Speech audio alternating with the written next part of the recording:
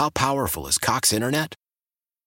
Powerful enough to let your band members in Vegas, Phoenix, and Rhode Island jam like you're all in the same garage.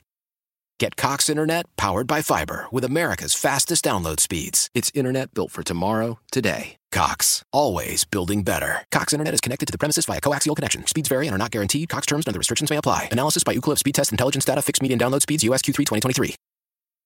This is Tony Kornheiser's show. I'm Tony. So what exactly is the show about? It's a sports show nominally. Football's over, but we're finally at a point where things matter in college basketball, and baseball season is on deck. Greatest 3 words in the English language, pitchers and catchers. Listen on the Odyssey app or wherever you get your podcasts. Okay, what the hell was that? Okay, I was as, confident and outlandish as anybody leading into that game. Stoney, what the hell was that? First of all, I am, as a certain football coach would say, or had said in the past, bitterly disappointed. I'm pissed off. It didn't completely ruin my New Year's, which was kind of dull to begin with, but that's another story for another day. But that's because I just basically stayed on the couch and watched football all day and all night. As far as Michigan goes, well, there are a lot of reasons we saw what happened. Number one, and I want to say this first, TCU on Saturday was the better team. Yes. And I think they were the much better team. No matter what the stats say at the end, they were the better team. They won the game because they kicked Michigan's ass at the line of scrimmage on both sides of the ball. Michigan couldn't, do what they do, the smash and all that kind of stuff. They couldn't do it. Donovan Edwards had the one big run. Donovan's a great player, but he's not great at breaking tackles like Blake Corum can do. They didn't have that element. That happens. They also lost because their quarterback played like crap in the first half. He was great in the second half, I think. And I still think, I know there are people who, he's not that good. I think he has a really good future. It was his first year as a starting quarterback. All right. They also lost because their coach, for some reason, at least he pulled a Dan Campbell and had really admitted that he effed up, screwed up that 4th down. I'm sitting there and I even tweeted, I'm first guessing, kick the freaking field goal because they couldn't get the ball in. That's number one. Number two, the whole defensive scheme at times was just awful. And then one of the plays that Paul put together in the little open there, you have momentum. You'd cut the lead to 41-38 at the time. It's 3rd and 7, and you have a blitz from that side, leaving arguably the best or second best receiver, Marvin Harrison, I think is the best, junior, in the country, on one-on-one coverage, and DJ Turner basically whiffed on the play. You don't blitz in that situation. That was a huge freaking play. They got outplayed for most of the game, and they got outcoached in some form most of the game. There were some things that were really good. Their wide receivers actually stepped up, but they still, and we'll look at what this team needs. But they lost the game because they just weren't good enough at the line of scrimmage. That's the most important thing. And you look at TCU, their best running back on paper, he gets hurt in the game, and their second best running back, who's really pretty good anyway, goes nuts. Yeah, to lose Kendre Miller and still dominate on the ground. Right. And Duggan did not even play a great game. No. When they had to make a tackle on him, they couldn't. Their tackling was pathetic. And what led to all this? Maybe they were overconfident. I don't know. Maybe they used we were here before. We know they weren't. They're just happy to be here. I don't know what goes into guys' mindsets and, a lot of the Michigan arrogance as far as, we're just going to smash them. We're going to do this. We're going to do that. A little bit of the talk before the game. It fueled TCU. Did it make a difference? I have no idea. And then there were a lot of Michigan fans. Well, the referees screwed up that, the Roman Wilson play. Okay, it was a bad call, I believe. You know what? Tough. You don't fumble on the next play. Good teams take bad calls and do something with them. Yep. So I don't want to hear anything from a Michigan fan who's trying to say that call cost them the game. It did not. And don't bring up the freaking targeting thing either, because you probably weren't going to score anyway. You didn't deserve to be bailed out anyway. No, okay. So the fact is, it was a bad call, but that's irrelevant in my opinion because you screwed up. Okay, there were missed calls in the game. There were missed calls in every game. How about that pass, that roughing the passer call on TCU? The guy that was absurd. A generous call. There are missed calls in every game. Clearly, it's a pivotal one when you miss a touchdown. I do think they missed a touchdown. Yes, it looked like Roman Wilson was bobbling the ball, and then he eventually had possession when his butt was in the end zone. Mm-hmm. Should have been a touchdown. I'll admit it should have been a touchdown. We'll admit it should have been a touchdown. It's not why Michigan lost the game. They did plenty to lose the game themselves. Correct. Stoney, I felt like going in Michigan was the better team, but this is why you play games. Yes. You don't win them on paper, and it's why we have a playoff and why an expanded playoff is going to be good for the sport, because you can't rest on your laurels in what you've done previously. I don't care that you're 13-0. You had a 28-point swing in the game. Not a 7-point swing, a touchdown that should have been. A 28-point swing. 2 picks for points. That's 14. A Philly special on the opening possession. Real cute, Jim.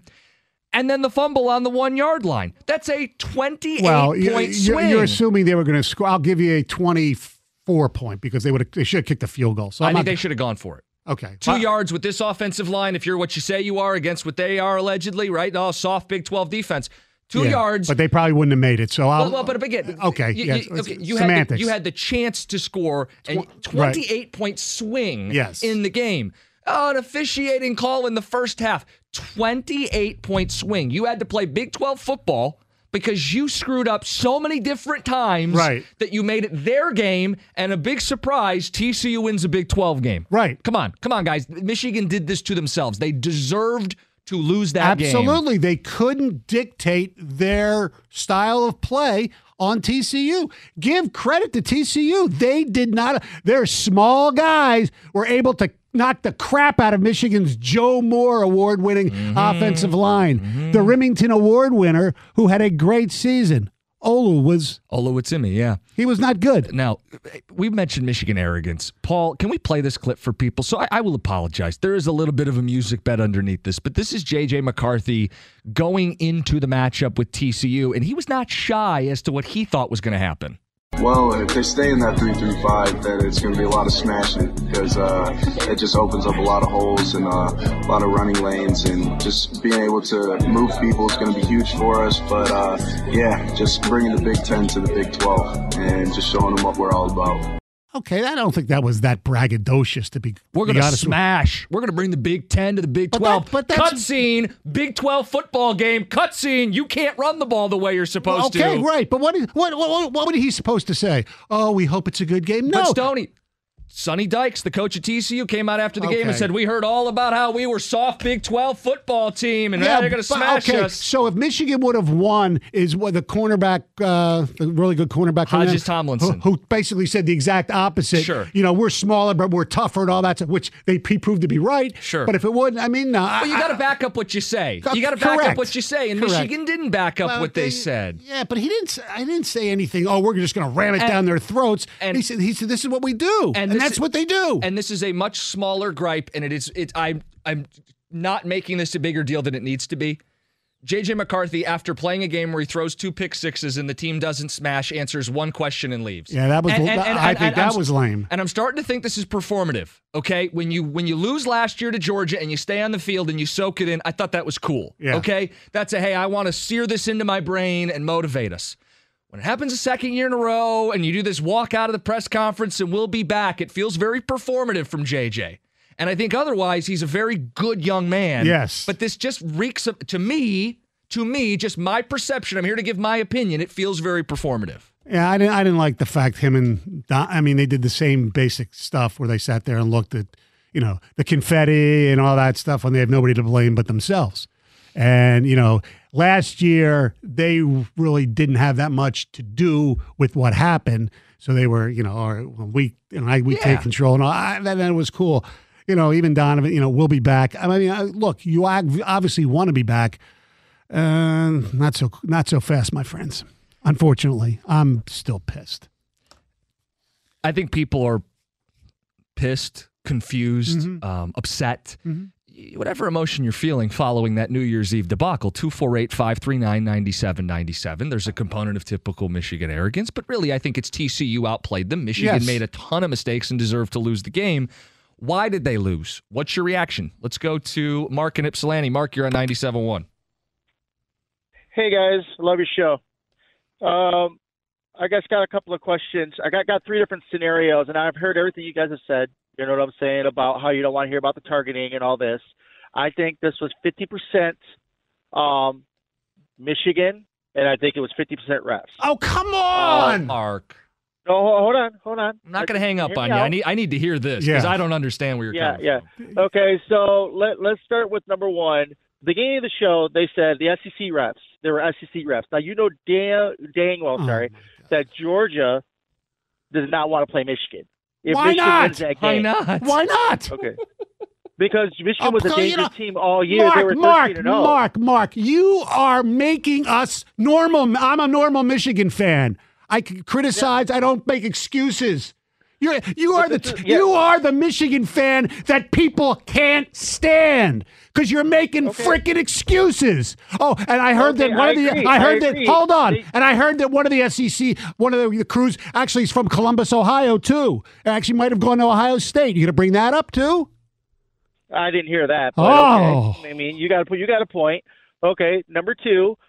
You remember, I don't know where the segment was in the game. I can't remember, but it was where they showed it right on TV where they missed the spot by 2 yards. Yes. Yeah, by 2 yards. If they had made that up 2 yards, that throw would have been a touchdown. So, Mark, just so I understand, you think the officials mismarked the ball knowing Michigan was going to throw deep and the yard would screw them? Well, I mean, what an ingenious plot by the SEC officials. They knew that JJ was going to throw a 49-yard pass instead of a 50. You're better. Okay, so even if that was a big... They wouldn't have fumbled. Okay. Then they wouldn't have had a chance to fumble. You know, they would have got the touchdown and wouldn't have been a fumble on the next play. And then the final one is, yes, the targeting call was a blatant targeting call, I thought, when I saw it, but they needed... They had 26 seconds left. You know, you're saying that there's no way they could have thrown. They could have ran 2 or 3 plays, maybe 30 yards. They had no timeouts. Yeah, they could have 10%. They could have, but Mark. The fact that you can sit here and call up a radio show and say it's 50% on the refs, okay, you can sit there and say, we got screwed out of a touchdown, or you can say, they took away a last-ditch, basically Hail Mary, whatever word you want to use, chance at 3 play, whatever. Okay, that's fine. I'm not going to argue that. But to sit and come on these airwaves and say you're an intelligent human being and say the refereeing in that game was 50% of why Michigan lost, I'm embarrassed to be of the same fan base as you. Can we just say that a person called into our station, Stoney and Jim, and said that not only the SEC officials, but the CFP officials would rather have Texas Christian University playing for the title than the University of Michigan. Yeah. Right. Yeah, if there was going to be a fix, it would be to ensure for television purposes that Michigan advanced. If anybody was going to be the benefit of a conspiracy, it wouldn't be the smallest school in the field, put it that way. Please, at least bring something to the table, not a conspiracy. God. I try to explain to most people that most Michigan fans, in my opinion, are somewhat normal. We criticize the team. Sometimes we sit there and make, if this would have happened and all that. But most of us, don't talk about weather and Crown Fields and officiating. No, most of us are normal. It's 97.1. Why? If you have T-Mobile 5G home internet, you might be hearing this a lot. Why? Every time your internet slows down during the busiest hours. Why? Because your network gives priority to cell phone users. Why? Good question. Why not switch to Cox Internet with 2 times faster download speeds than T-Mobile 5G home internet during peak hours? Okay. Stop the whys and visit cox.com/5G home for details. T-Mobile prioritizes certain T-Mobile phone users over home internet users during times of congestion. We all agree that reducing carbon emissions is a good thing. And once again, Toyota is leading the way. We hear a lot about fully electric vehicles, and Toyota has them, with more coming in. But we also know a BEV is not for everyone, whether it's because of cost, range, or concern about finding a charging station when you need it. Plus, the raw materials used to manufacture batteries are limited. Enter Beyond Zero, Toyota's vision for a carbon-neutral future. In vehicles and in manufacturing plants, too, in the years ahead. The materials used to make just one long-range battery for an EV could be used to make batteries for 6 plug-in hybrids or 90 gas-electric hybrids. That's why Toyota's position today is electrified, diversified, empowering you to choose how to reduce your own carbon footprint with the vehicle that's right for you, a hybrid, plug-in hybrid, or battery EV. So shop, learn more, and get details at toyota.com/beyond0. Toyota, let's go places. Hey, Rob Bradford here. I have set out on a mission with my good friends at FanDuel to prove what I have known for some time. Baseball isn't boring. So join the revolution. Subscribe and soak in Baseball Isn't Boring. Listen on your Odyssey app or wherever you get your podcasts. You'll be glad you did.